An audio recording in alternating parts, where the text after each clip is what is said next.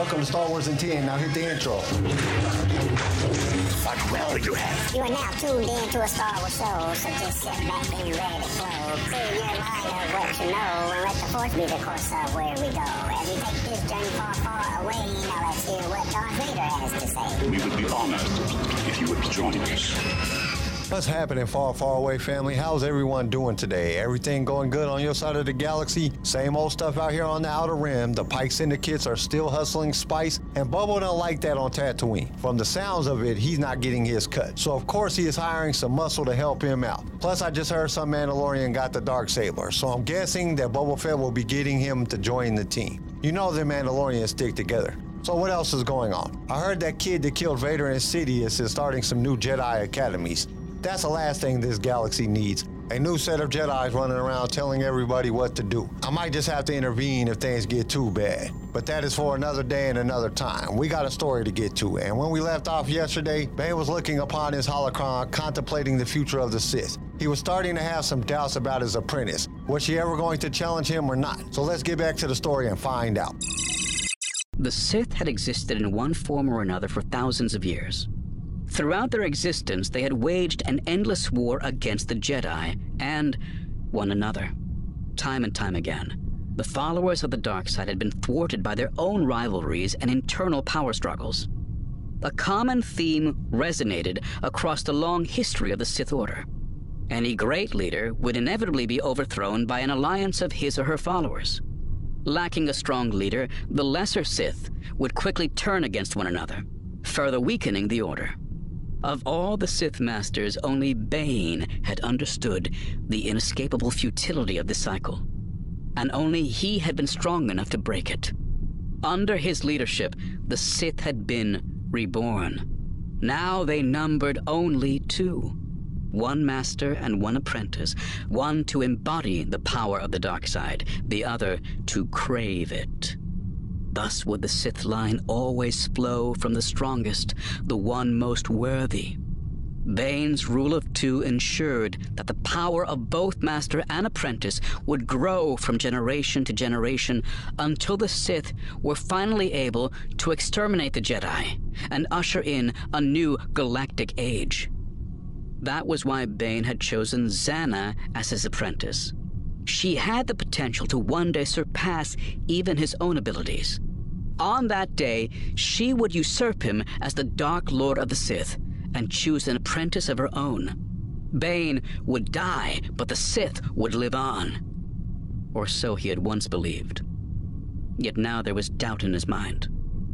2 decades had passed since he had plucked the 10-year-old girl from the battlefields of Ruusan. Yet Zannah still seemed content merely to serve. She had embraced his lessons and had shown an incredible affinity for the Force. Over the years, Bane had tracked her progress carefully, and he could no longer say with certainty which one of them would survive a confrontation between them. But her reluctance to challenge him had left her master wondering if Zannah lacked the fierce ambition necessary to become the Dark Lord of the Sith. Stepping into the library, he reached out with his left hand to close the door behind him. As he did so, he noticed the all-too-familiar trembling in his fingers. He snatched his hand back involuntarily, clenching it once more into a fist as he kicked the door shut. Age was beginning to take its toll on Bane, but it was nothing compared with the toll already wrought upon his body by decades of drawing upon the dark side of the Force. He couldn't help but smile at the grim irony. Through the dark side, he had access to near infinite power. But it was power that came with a terrible cost. We love bringing you more Star Wars, and it is because of our partners that we can do this week after week. So we invite you to be one of those partners. For as little as $1 a month, you can help us keep this going. Your support will give us the ability to create future episodes, as well as provide you with the best sounding show on your playlist. And to express our appreciation, we will give you a shout out on our mid-series show that we do in the middle of every book. You will also be automatically entered in all future giveaways. All you have to do is go to the show notes and click that listener support link. Now let's get back to the show. Flesh and bone lacked the strength to withstand the unfathomable energy unleashed by the Force. The unquenchable fire of the dark side was consuming him, devouring him bit by bit. After decades of focusing and channeling its power, his body was beginning to break down. His condition was exacerbated by the lingering effects of the Orbalisk armor that had been killing him even as it gifted him with incredible strength and speed. The parasites had pushed his body well beyond its natural limits, aging him prematurely and intensifying the degeneration wrought by the power of the dark side. The Orbalisks were gone now, but their damage could not be undone. The first outward manifestations of his failing health had been subtle. His eyes had become sunken and drawn, his skin a touch more pale and pockmarked than was normal for his age. The last year, however, had seen more pronounced deterioration, culminating with the involuntary tremor that seized his left hand with increasing frequency, and there was nothing he could do about it. The Jedi could draw upon the light side to heal injury and disease, but the dark side was a weapon. The sick and frail did not deserve to be cured. Only the strong were worthy of survival.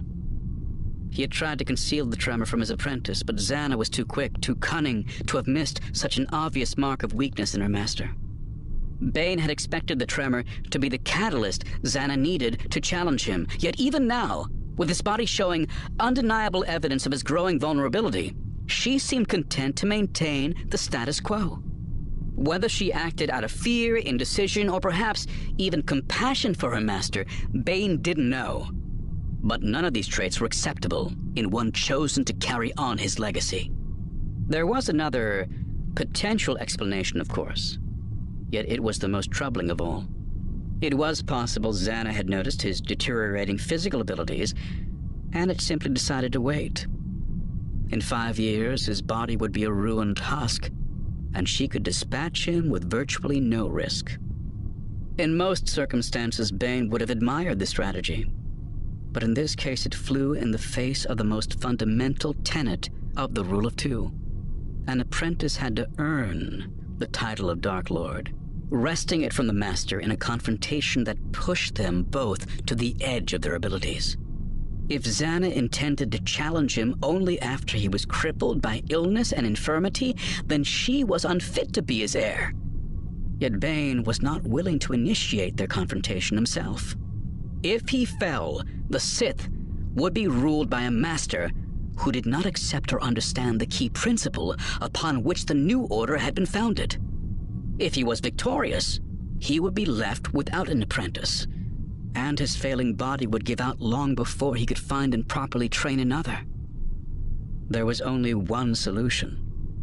Bane needed to find a way to extend his life. He had to find a way to restore and rejuvenate his body, or replace it. A year ago, he would have thought such a thing to be impossible. Now, he knew better. Okay, this part starts with Bane thinking about the future of the Sith and his own health and well-being. The dark side has took a toll on his body. He looked older than someone his age should look. Plus, all the harm that the Orbalisks had caused him. Yes, they gave him power and speed, but like most parasites, they sucked the life from him. Now he doesn't know how much time he has left, and this is what is bothering him the most. Why hadn't Zannah tried to kill him yet? Was she waiting until he got too weak to defend himself? If so, she really didn't understand the Rule of Two. The stronger Sith was to conquer the weaker, leaving the stronger master each time. That way the Sith would only get better. He knows she has seen the trembling in his hand. That should have motivated her to act, but still she has done nothing. So now Bane must do something to prolong his life, or swap out his body for another one. And that's where this part comes to an end. Now for the quote of the day, there's not going to be one today. In the best interest of the story, I'm only going to be doing the quote once a week, probably on Mondays. That way I can pack more of the story into the show. So with that being said, join us next time for more of this story. We hope to see you there.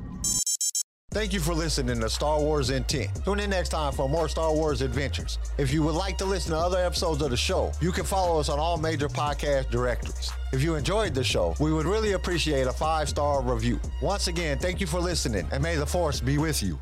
Star Wars in 10 was created by Kenai Shed and is distributed by Swaycast Network. This show was produced by Pigfield Media, sound designed by Theodore Thompson, research by Leslie Schneider. I am your host, Kyle, and we will see you next time in a galaxy far, far away.